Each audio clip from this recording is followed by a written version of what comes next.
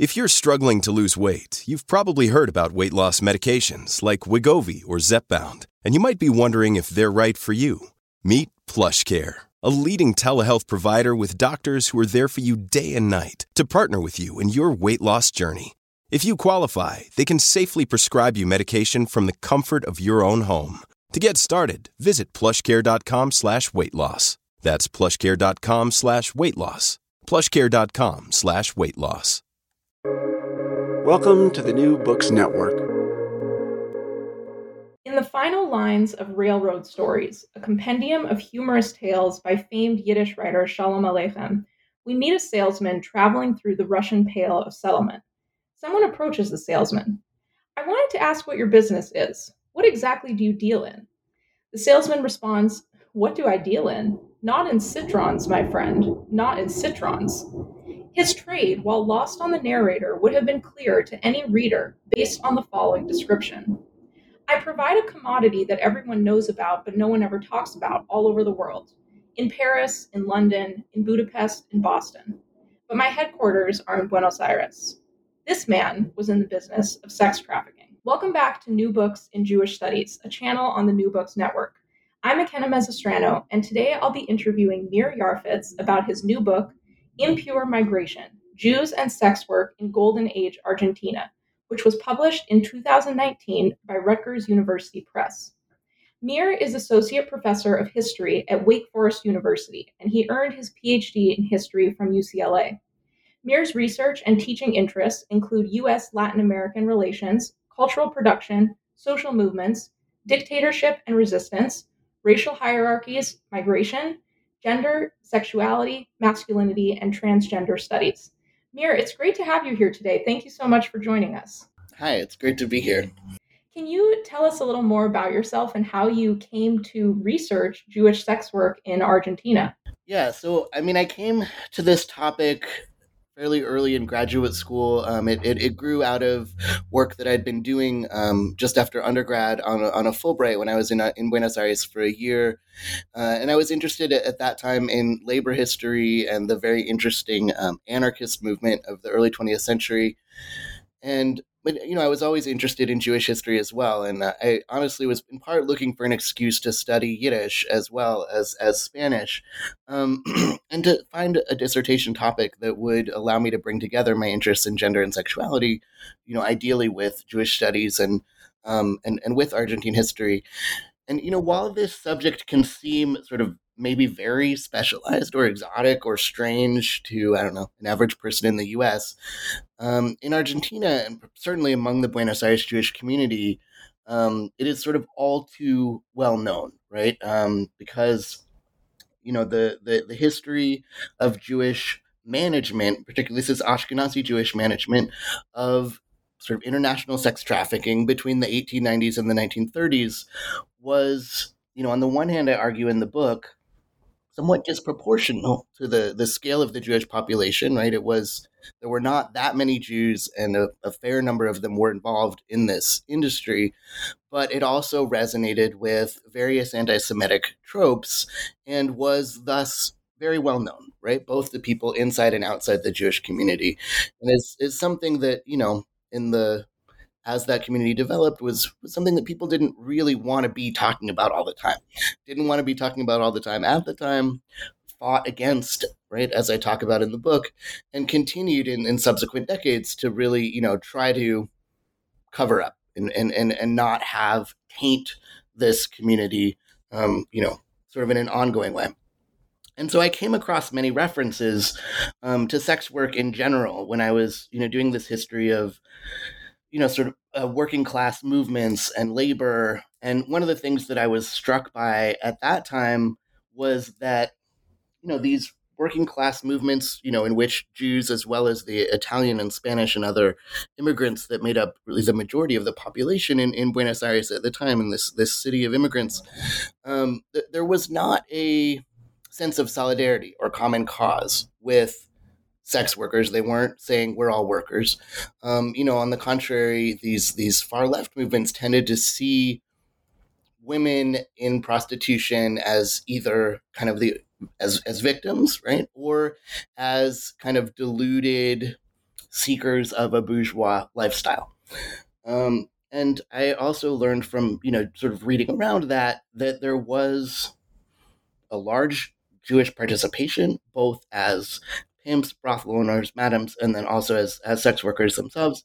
And that there was also this court case in 1930 that broke up what was a very well-known mutual aid society, Jewish mutual aid society and burial society of pimps, of brothel owners, and madams that had been in legal existence in Buenos Aires and sort of with a network around the country, from sort of 1906 to 1930.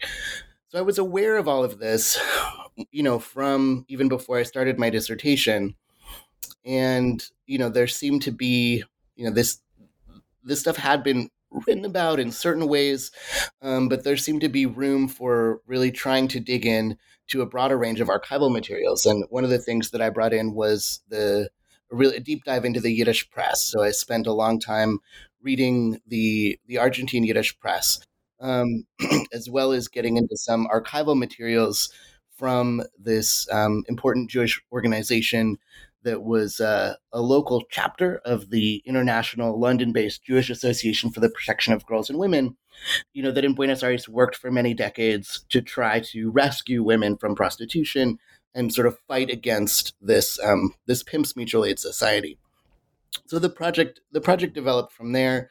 I worked on my dissertation and then went out into the world, got an academic job, sort of taught in some related fields, and that helped me put the sort of specific issues of the book into a larger context of really thinking about immigration, racialization, anti-Semitism, sort of Jewish whiteness, and sort of some of the differences and similarities between this sort of Argentine case and then cases of other port cities and other, sites of major Jewish migration around the world. Mm-hmm. Yeah. So that was a really excellent summary of, some of the big issues in the book. And I think that something that I would want people to know is really like there are these really global and complex issues bound up in this case study that I think touch on lots of other important cities throughout history. So we're going to touch on some of those larger issues, but I want to kind of continue setting the stage a little bit. Could you tell us what is the golden age of Argentina? Like, what was happening at that time? And specifically, how did Jews figure into the broader social and cultural movements of the age? Mm-hmm. Yeah, so, for folks who aren't super familiar with Latin American history or sort of see the present as something that, sort of that as though Latin America always has looked like it does today, maybe surprising to know that, Buenos Aires was a city, let's say, from roughly 1890 through the First World War, certainly, that really in certain ways rivaled, let's say, New York City and looked a lot like New York City in its, economic growth, in it being a city of just a huge amount of immigration, largely from Europe, right? So this is a time of sort of massive migrations out of Europe, and largely from from Southern Europe, Italy, Spain, also many Jews in particular from Eastern Europe, other immigrants from Germany, to some degree from Northern Europe, and this immigration sort of into Argentina, there was to some degree a similar immigration happening not only to the U.S., but to Brazil, to other places where these Latin American countries were, in many cases, deliberately trying to whiten their populations, right? They were concerned about the folks who were governing those countries wanted to become more civilized. They meant more European. They wanted to kind of dilute their populations of, largely indigenous and African descended peoples with, populations they considered more desirable. They attempted to attract Northern and Western European immigrants. They weren't always as successful in that and sort of tended to attract European immigrants who they considered slightly less desirable. But, again, this is part of the story of kind of racialization in these places that they brought in sort of large numbers of male laborers.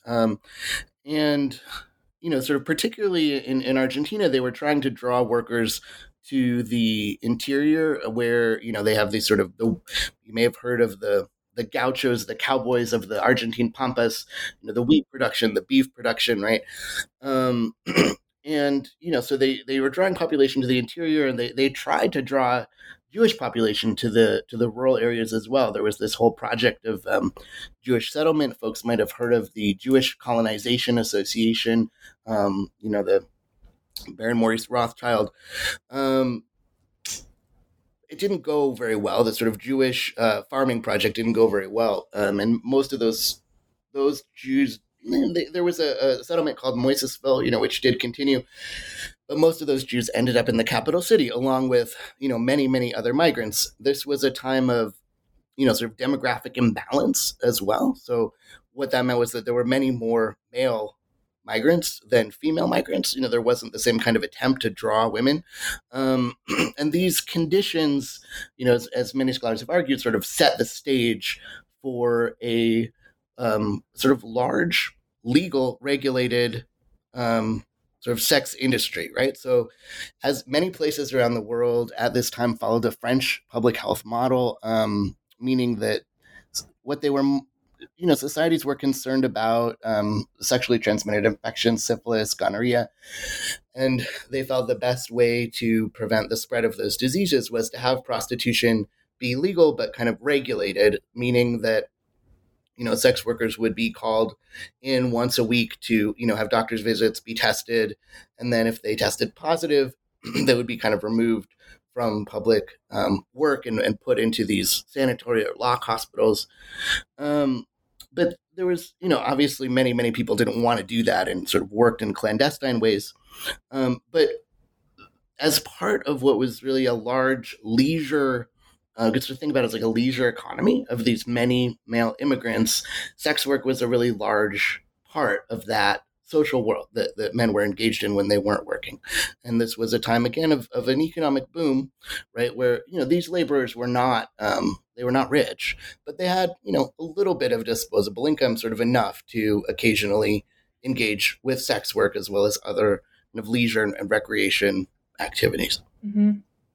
So I want to kind of follow one of these threads about the racialization of the immigrants, specifically the Ashkenazi Jewish immigrants to Argentina, which is really what this book focuses on.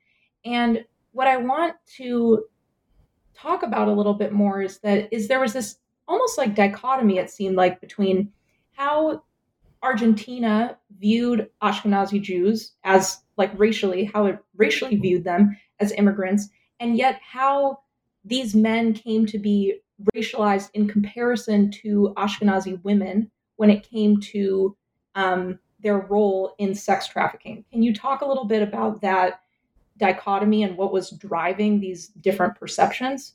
Mm-hmm. Yeah, so, first of all, because I know this is Sephardic studies, an area of interest to some of the listeners. There was also a Sephardic and Mizrahi population also immigrating to Argentina at this time, certainly smaller. They were definitely racialized quite differently from the Ashkenazim. They were called Turcos and were considered Middle Eastern.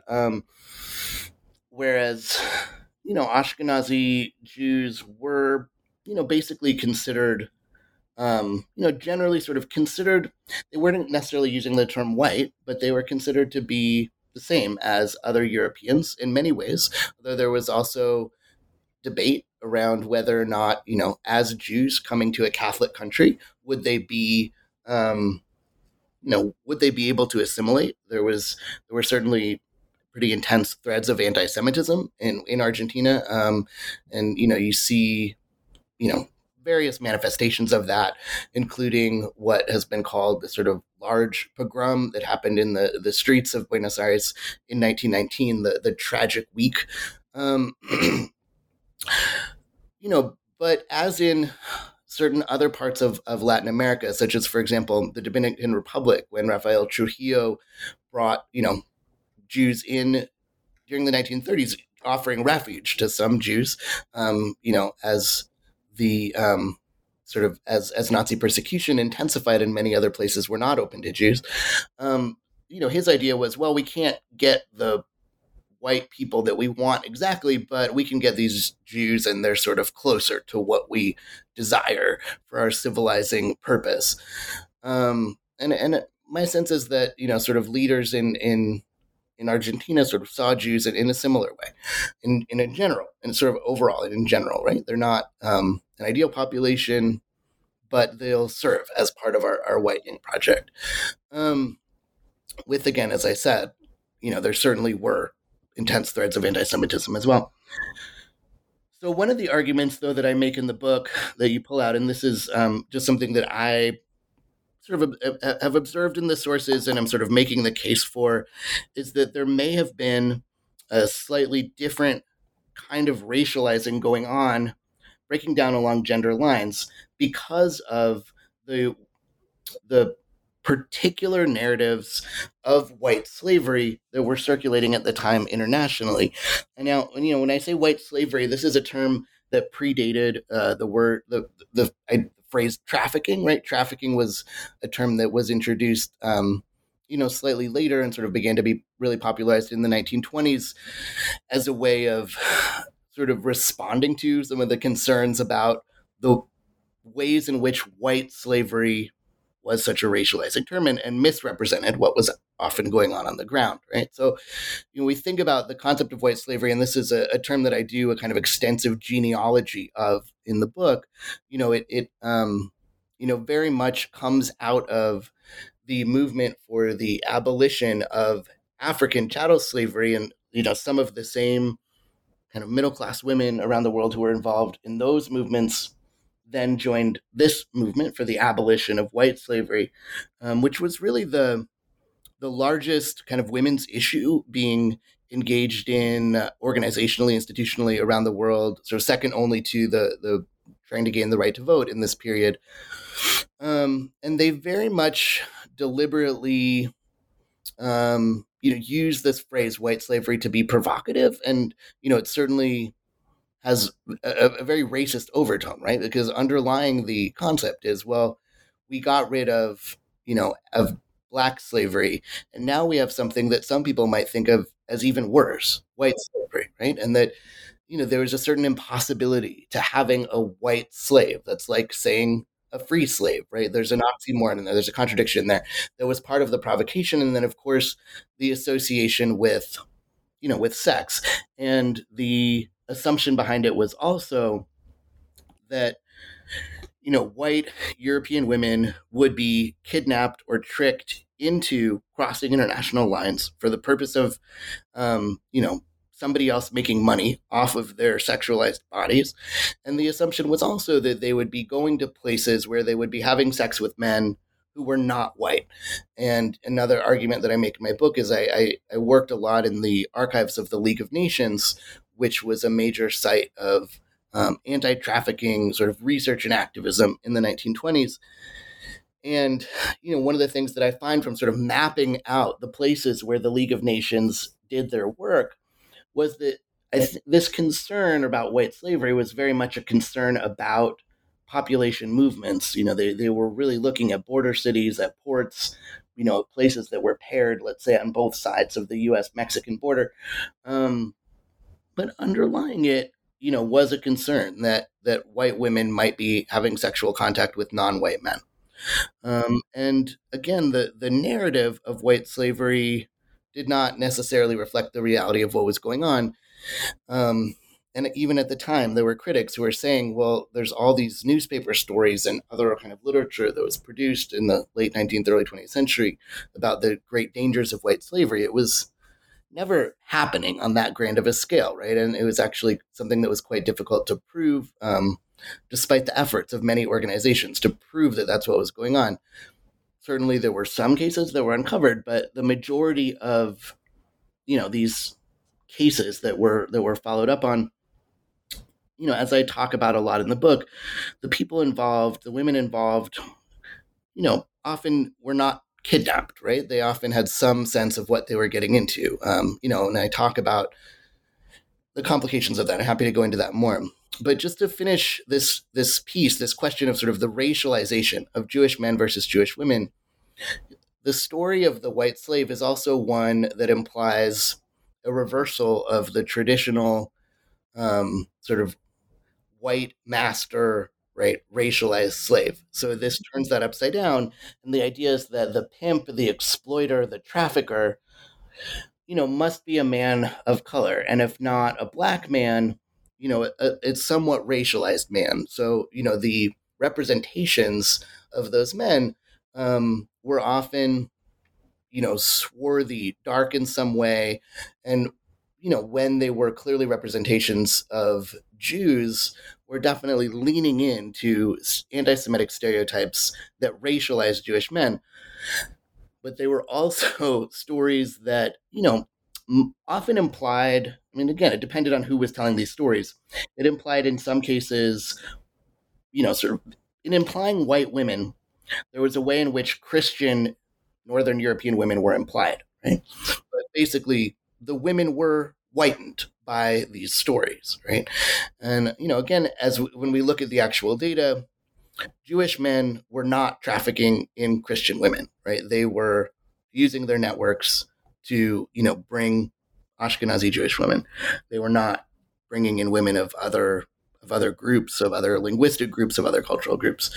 But again, these stories that were circulating in Europe, in the US, across the Americas, were definitely ones that exploited anti-Semitic stereotypes, racializing Jewish men as traffickers, as pimps, and in framing the women as sort of innocent victims, they became whitened, and sort of their Jewishness was erased. Mm-hmm.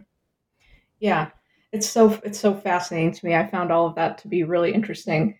I want to continue what you were talking about this sort of paradigm of the victim and the exploiter.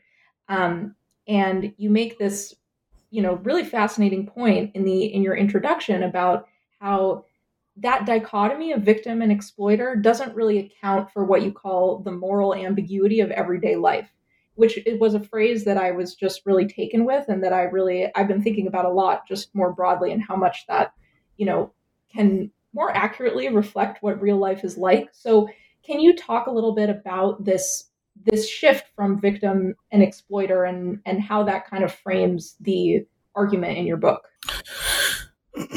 Yeah. So let's see. I mean, so to put it into this historic moment, I mean, the League of Nations and these international anti-trafficking organizations were trying to prove that the systems of legal regulated prostitution that were then in effect in many countries around the world were bad for women, right? So there's a campaign going on in some ways parallel to today's anti-human trafficking campaigns that you may have seen. You may know about these organizations. You may have seen posters in airports. And one of the things that's interesting about today's campaigns is that they're often really being funded, if not directly run, by sort of far-right Christian organizations, sort of evangelical Christian organizations. And, there are many critics of these organizations today that say that there certainly are large movements of populations across international borders in situations that are exploitative. Those are generally not for sexual purposes. They're generally for other forms of labor.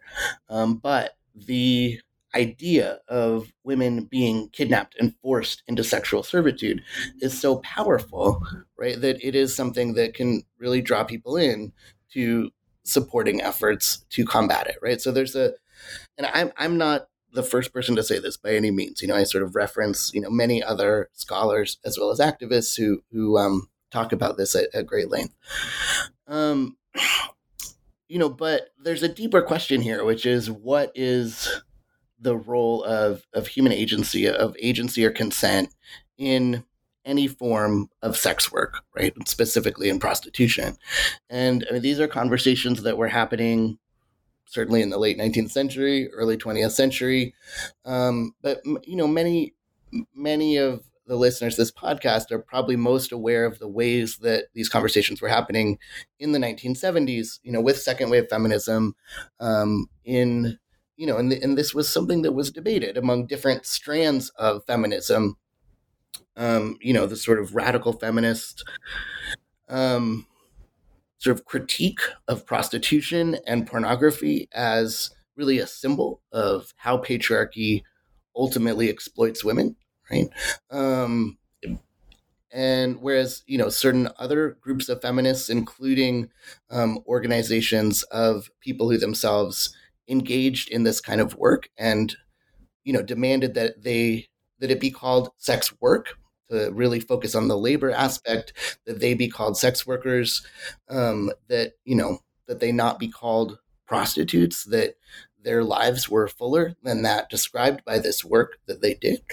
And that, really making the case that the violence and trauma that they certainly did experience in their lives was far more likely to come at the hands of police, or, if at the hands of clients or pimps.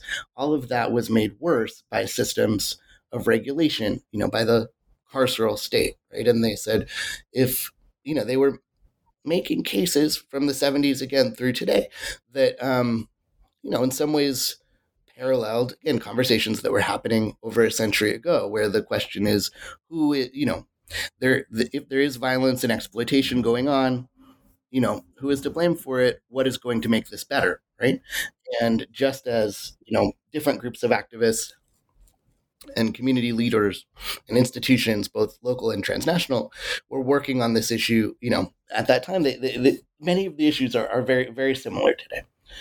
And again, the central question, that you raised has to do with what does it mean for people to kind of make choices in their lives, right? Do people have free, unfettered choices? How do we talk about consent and agency in situations where people have limited choices, right?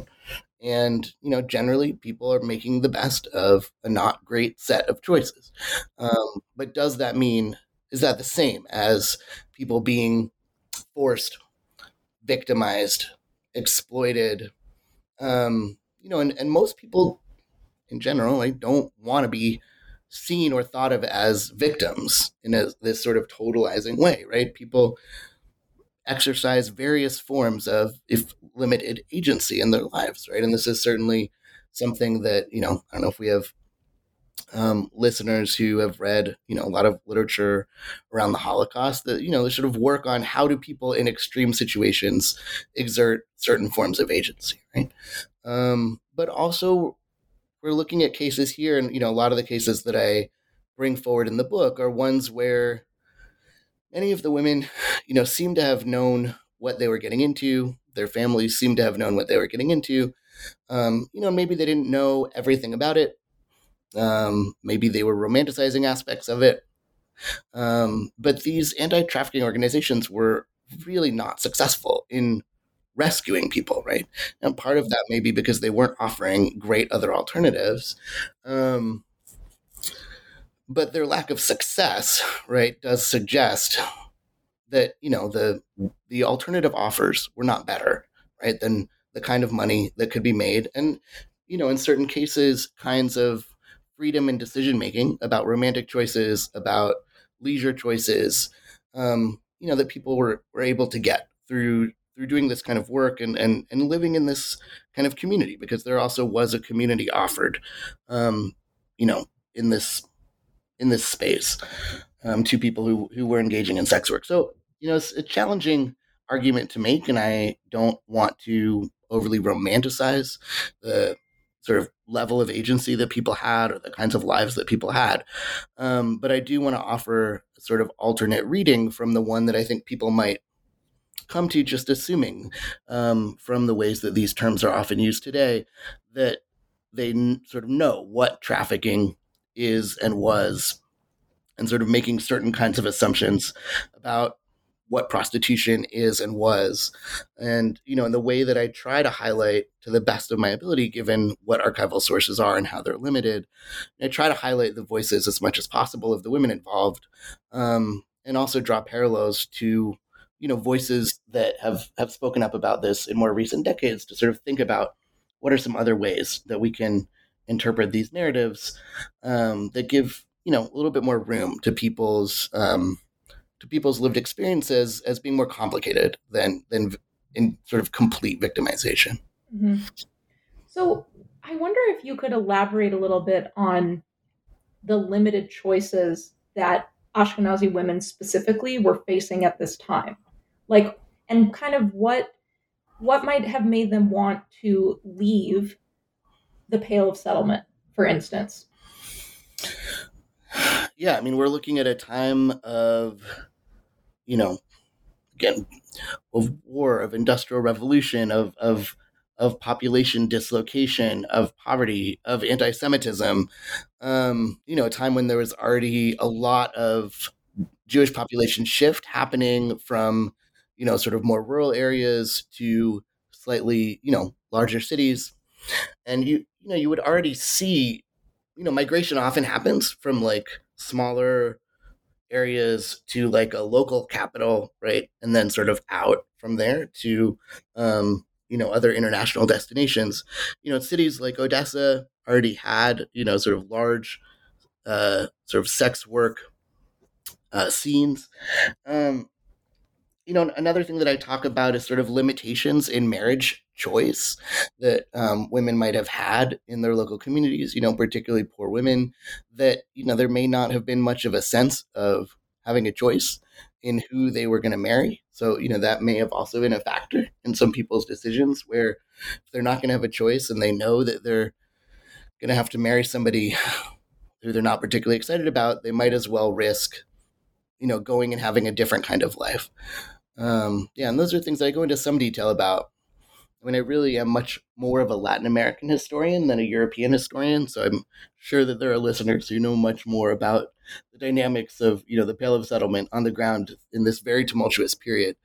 But, some of this is also really interestingly dealt with by the Yiddish writers, right, in this time. And you start off with, the Sholem Aleichem story, which, I quote and find, such an example of how well known these dilemmas were at the time. Right? It was also a trope, and that Buenos Aires became also kind of a stand-in, right, for talking about sort of international mobility for the purposes of selling sex.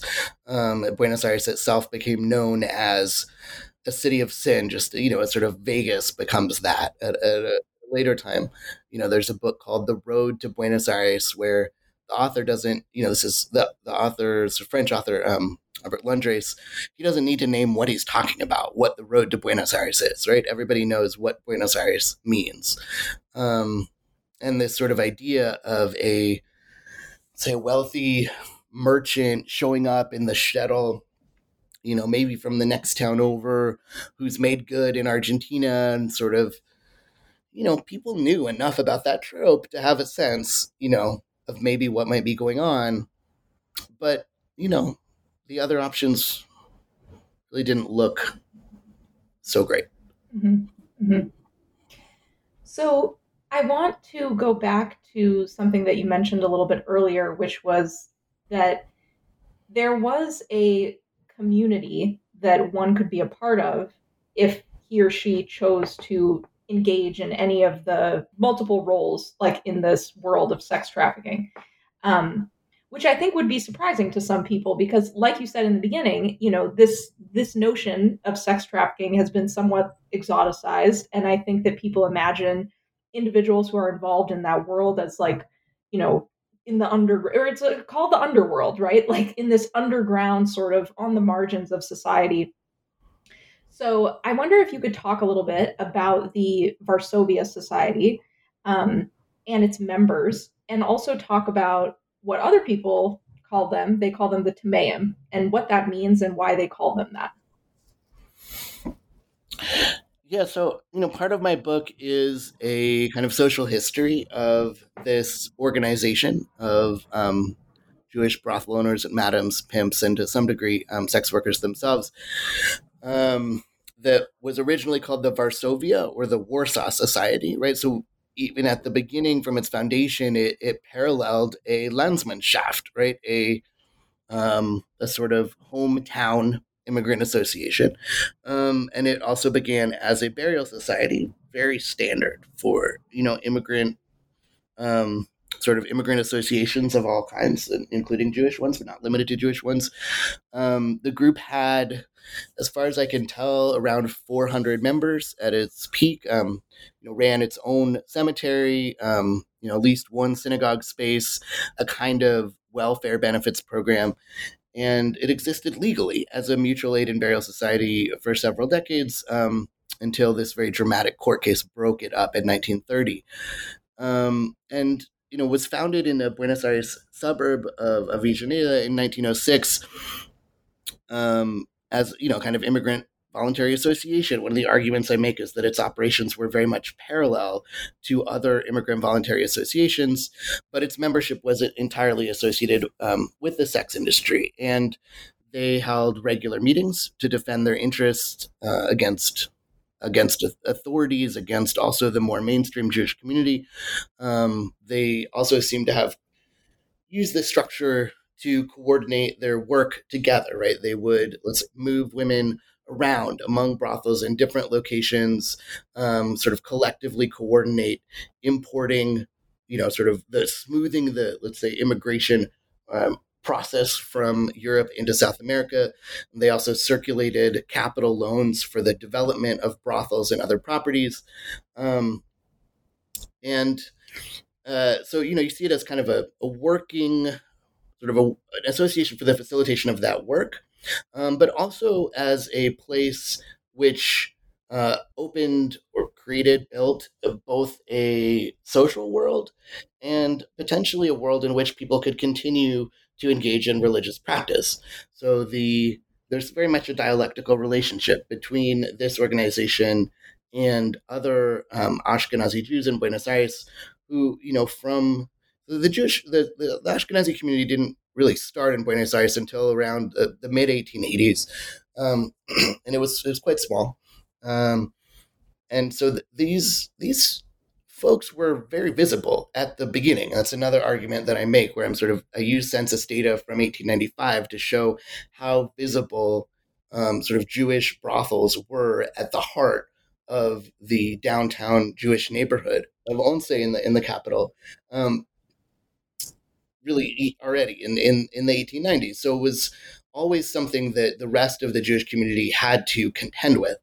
And so the members wanted to be buried as Jews. The rest of the community didn't want to spend eternity next to pimps and prostitutes, right? So they, had been pushed out of the Jewish collectivity and were still determined to kind of publicly identify as Jews. So they created their own cemetery, and at this point, they kind of made common cause with the sort of Sephardic and Moroccan Jewish community, which was quite small, and sort of together built this cemetery in this Buenos Aires suburb. So the two are still side by side, with a wall between them. So folks who have relatives in, let's say, the Moroccan Sephardic cemetery might notice a kind of locked up and broken down cemetery space right next door, and that is, the remnants of this burial ground for the Tameim. The rest of the Ashkenazi community used the phrase Tameim, which means, really kind of ritually impure, to be able to talk about folks without necessarily broadcasting to the larger Spanish-speaking population, right, what they were talking about, because they didn't. So it's not great for the Jews to be constantly talking loudly about all the, pimps and prostitutes among your members, but it was something that they very much fought against in this time period, and sort of use that phrase as a kind of code to have this conversation. It was covered extensively in the Yiddish press. There would be, I talk a fair amount about the Yiddish theater and the way in which these different groups kind of struggled for control over the Yiddish theater, maybe even what was shown on stage. What was happening in the balconies. Was the Yiddish theater going to be a site for kind of family entertainment, or was it a site for, sex workers to look for clients in the balconies and, potentially even have assignations in that space? Um, the religious identification as well. So, there's some photographs in the book. You can see this sort of large, very large kind of menorah decorating the main gates of this synagogue. The gravestones are very much sort of in Hebrew, sort of traditional stones. There are also photographs from this. There was this large mansion that the organization, that the Varsovia Zvi Migdal Society had, this large mansion that was sort of taken over in 1929, 1930. And inside that space, you can see pictures of what really looks like a synagogue. They have, um, pews. They have what's clearly a sort of decorated arc for a Torah scroll with like curtains with lions, stands for books. Some of the other sources that I found does, sort of suggest that they held religious services, that there's, reference to Yom Kippur services where they collected charitable donations, just as would have been done in a kind of more normative space. But then there are also other spaces in this mansion where, sort of ballrooms, really fancy, very, very fancy spaces where, they were holding various kinds of parties, social functions, possibly weddings, meeting rooms, all these different kinds of things. So if we imagine a kind of social world, you can also get a glimpse into these, world of brothels where you had multiple women kind of living and working side by side. There's various, all kinds of room there for people to have a social life with one another, right? That isn't just about the work that they're all doing. Mm-hmm. Mm-hmm. So I want to transition a little bit to talking about some of the organizations out there that were trying to prevent or end Jewish sex work. So you mentioned earlier the Jewish Association for the Protection of Girls and Women. And there's another organization that you talk about in your book called Ezras Nashim. So I wanted to know if you could talk a little bit, just introduce people maybe a little bit to those organizations. What were they motivated by? Perhaps how did anti-Semitism figure in to their motivations? And what were the strategies that they employed to try to end Jewish prostitution globally, but especially in Argentina? Yeah, so the Jewish Association for the Protection of Girls and Women was an international organization based in London with branches in different parts of the world.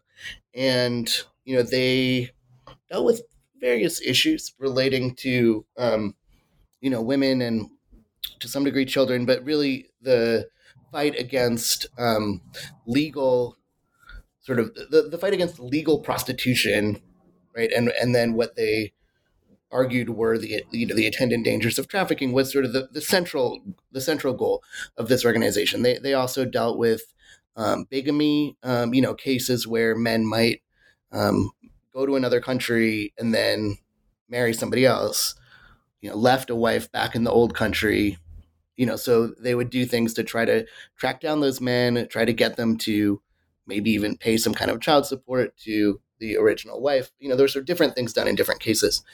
But yeah, this was really their main concern. And their Buenos Aires branch, was very, very active, and it was called Ezras Nashim. So this is basically the same organization. It's a branch of the international organization. Ezras Nashim literally means women's section, as in kind of the separated women's section in a synagogue. So they're working on women's issues. And again, this is the central kind of Jewish women's issue of the time. So one of the things that I find that they did that was very interesting. I mean, they tried to work together with other organizations to prevent different organizations in Buenos Aires from, let's say, taking charitable donations from the Varsovia Society, from the Zvi Migdal Society, or they had dock workers who would go and stand at the docks, meet incoming boats, and try to make sure that women arriving, if they had been, let's say, tricked by somebody or didn't know what they were getting themselves into and were with some man on the boat who, maybe wasn't their cousin or uncle or husband, they did various things to try to rescue women at that moment of coming off the boat. Again, their success rate was very, very low. And then they moved into the kind of area of trying to restrict and regulate marriage. So after the Zvi Migdal Society was broken up in 1930, I find references to their creation of a system of morality certificates in the mid 1930s, where, at least for a short period of time, they tried to ensure that no Jewish marriages could take place unless both the bride and the groom could certify that they had had no past kind of entanglement with the Tamei. Right, so they had to prove that there was going to be no taint on future generations, right, of this past history. Right.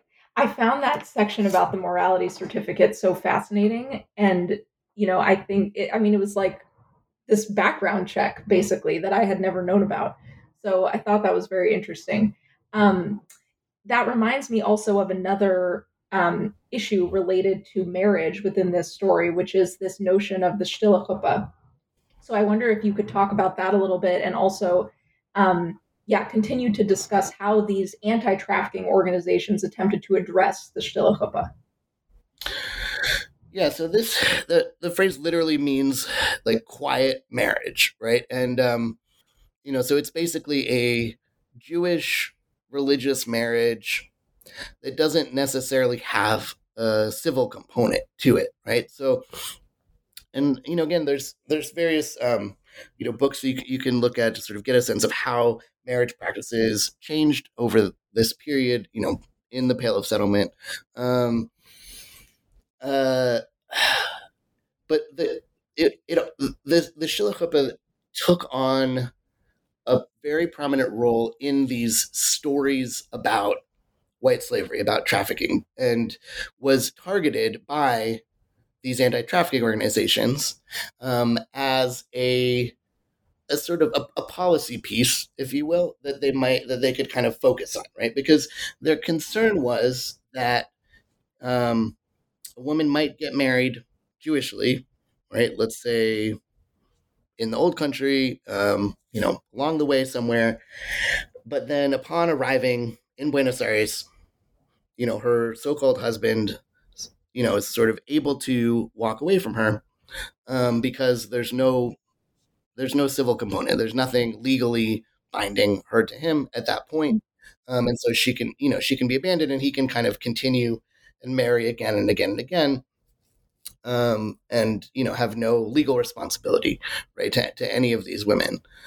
So sort of encouraging people to use and sort of know about state structures of marriage ended up being a sort of interesting piece of what the Ezras Hanashim organization was doing. And certainly some of these higher level conversations among authorities included conversations about this, right? So this is also kind of a conversation about what is marriage, what is the legal structure of marriage, and at a time of, not population mobility, not only among Ashkenazi Jews, but among other groups, right? How are these populations going to engage with the new society, and what are their family structures going to look like? And, are they going to engage with state institutions, right, or not? How are they going to engage?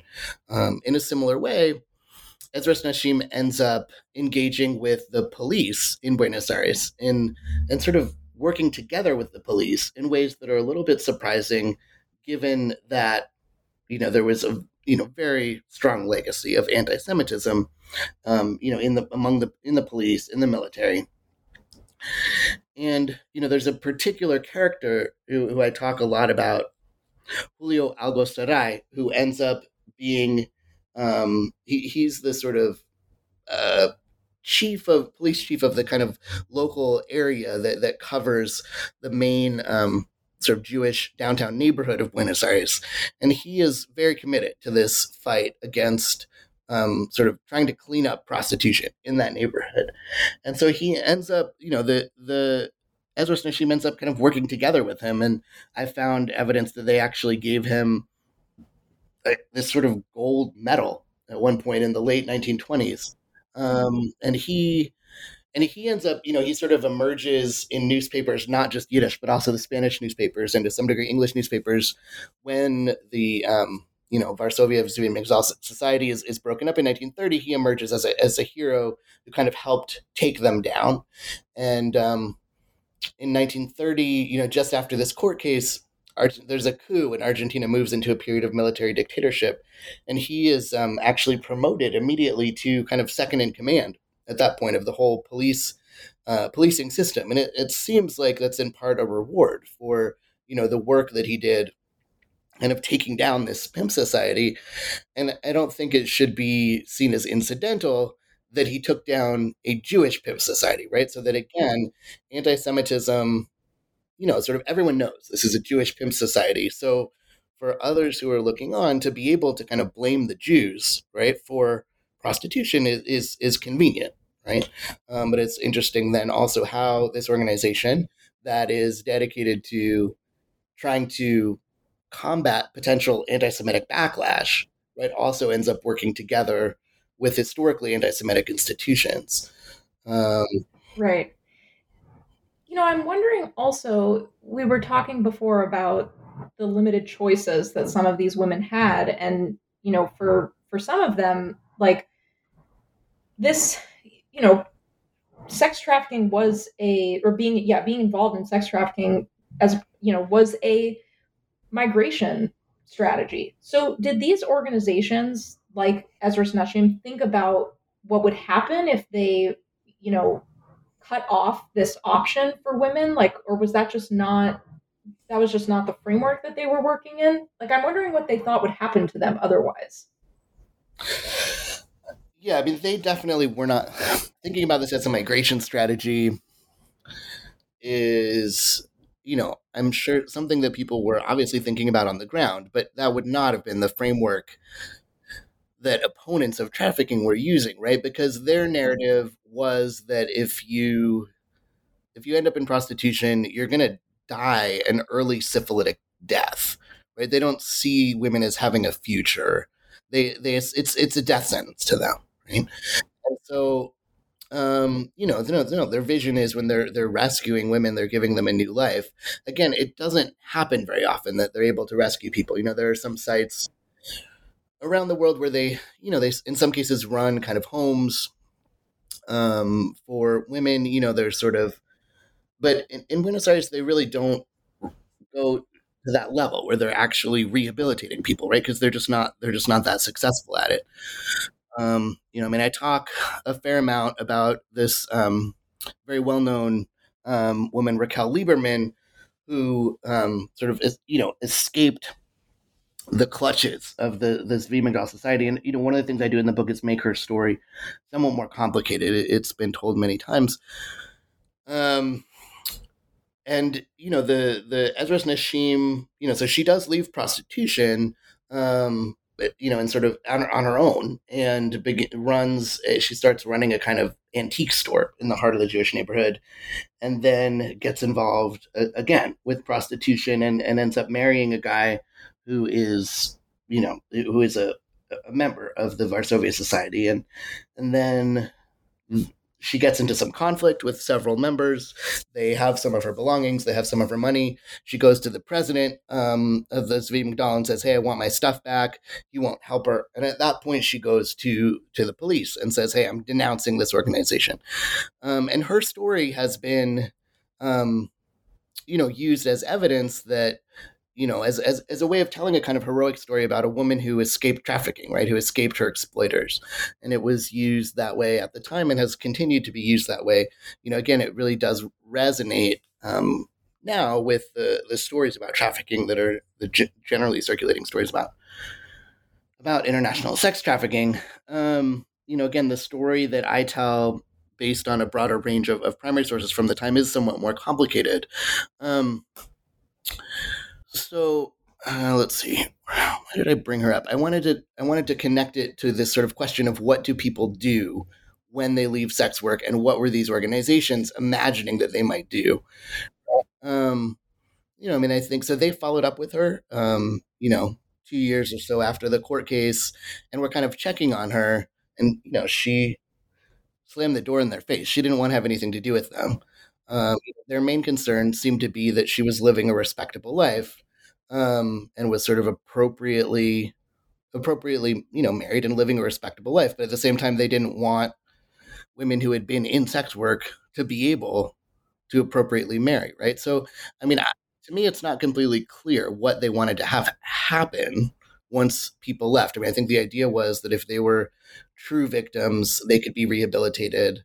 But if they were not properly behaving, right, as they seem to be, asserting about Raquel Lieberman, for example, it's not clear to me that I don't know if they wanted them to reintegrate into the Jewish population. The idea seemed to be more, they'd been running this kind of boycott all the way along. And my sense is that they wanted to keep anyone with any of this kind of taint outside of the community. But, going through some sources from the 1930s, they seem to draw a distinction between people who could be kind of rehabilitated and people who couldn't. I think it was honestly a little bit random. I think I'm sure they had their own logic, but it seemed to be around, who seemed to be behaving properly. Uh, yeah, but I don't think that was. It wasn't able to be played out very often because they didn't rescue or rehabilitate very many people. Right. So one of the last things I want to ask is, we've been talking about this narrative that being a prostitute would be the end of the world. Women were doomed for disease or violence. And on that note about violence specifically, I wonder if you could talk a little bit about how the Ashkenazi Jews, who were either pimps or otherwise working in trafficking, how they viewed themselves within that world in contrast to other pimps and traffickers in that world. Because I noticed in the book there was this interesting self-perception I felt that the Ashkenazim had. Can you talk about that a little bit? Yeah. So, and I also wanted to note that within this organization, there was a way for women who aged out of practicing sex work to continue to be employed, which was as sometimes as a madam in a slightly larger brothel, but also as municipal regulations changed, brothels were pushed to become smaller and were basically with only one sex worker and then one what they called doorkeeper, who had to be a woman over the age of 40.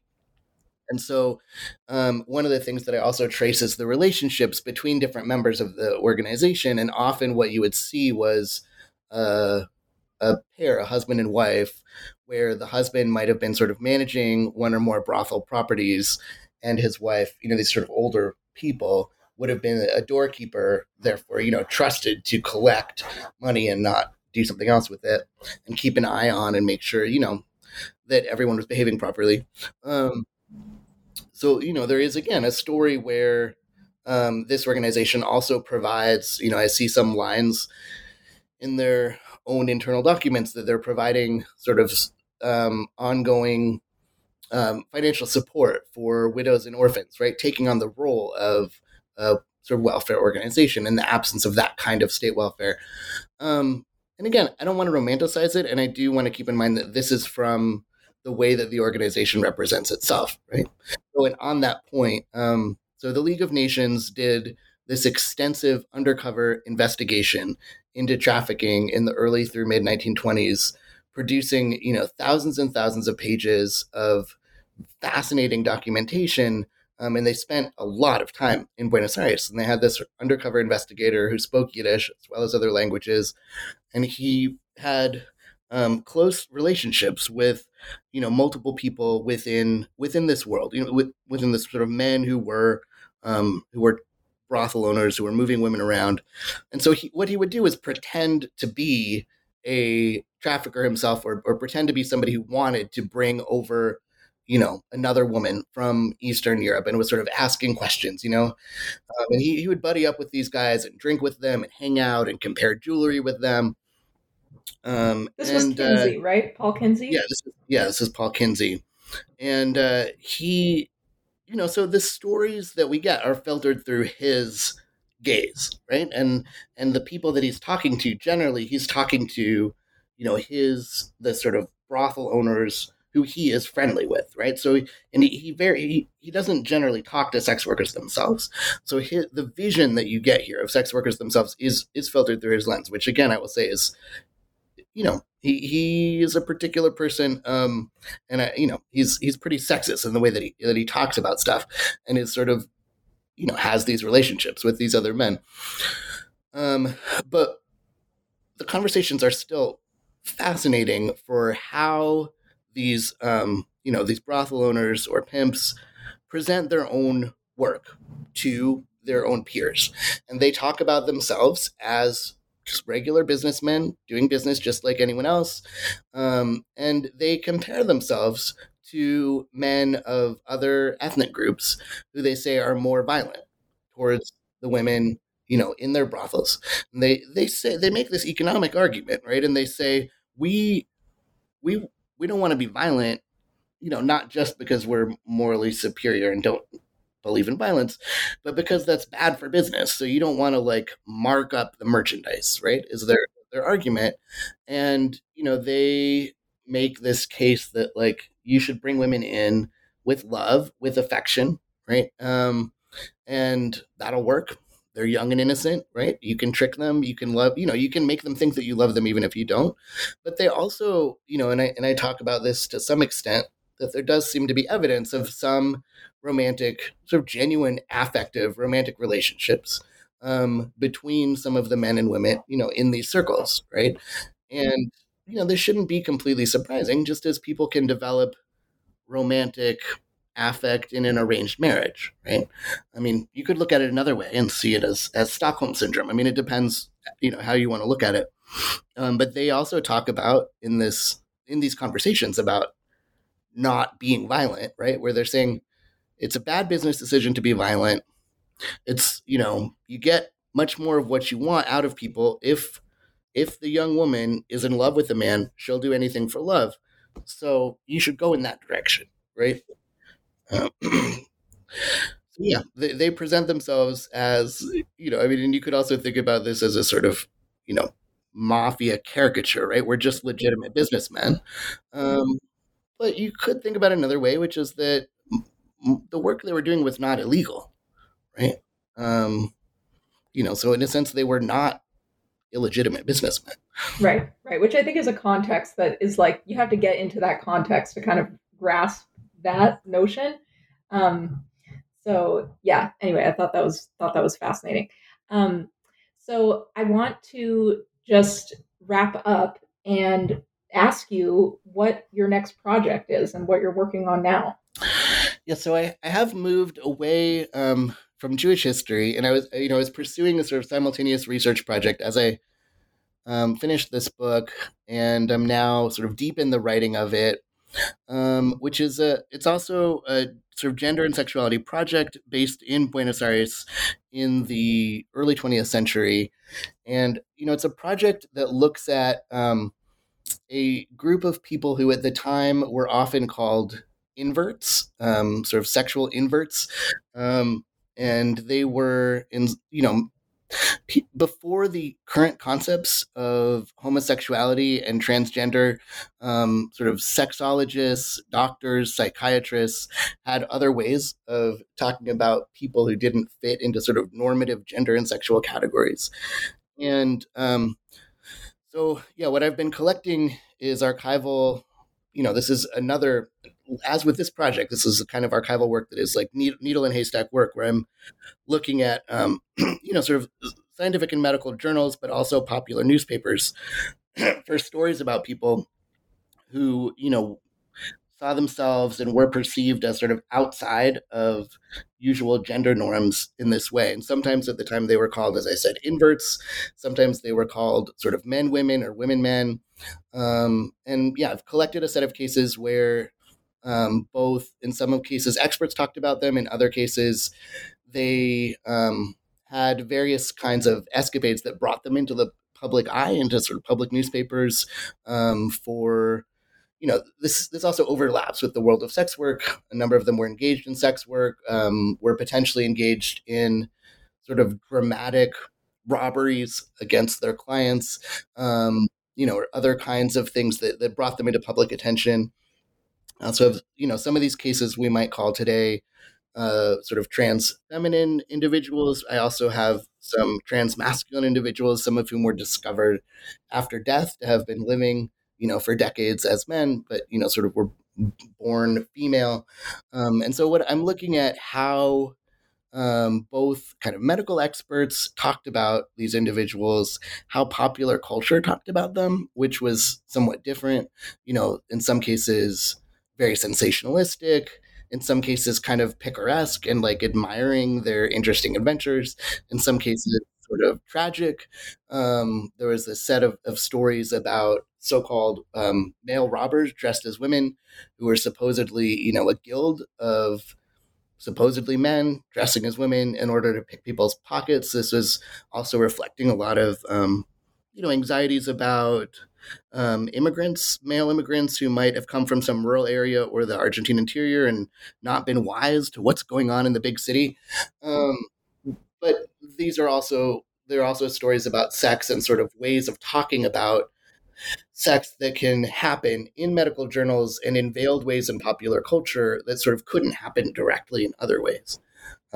So yeah, this is an entirely sort of early 20th century project. So it's really before the language of or the concept of transsexuality emerges. And it's important to think about also how there's sort of various Latin American categories of sort of gender and sexual categories that don't fall into the boxes of homosexuality or lesbianism or sort of transgender or transsexuality that are developed later. And I'm sort of fascinated by how these individuals might have seen themselves to the extent to which we can get at that, but also what this tells us about gender and sexuality more broadly in this society as it is, becoming modern in this moment. Wow. So interesting. I'm looking forward to reading that. Well, thank you so much, Mir, for joining us today. It was really a pleasure to have you. Thank you so much for the opportunity to talk to your audience. Yeah, for sure. All right. So we are going to sign off now. And once again, I'm McKenna Mezzostrano, and this was Mir Yarfitz on his book, Impure Migration, Jews and Sex Work in Golden Age Argentina.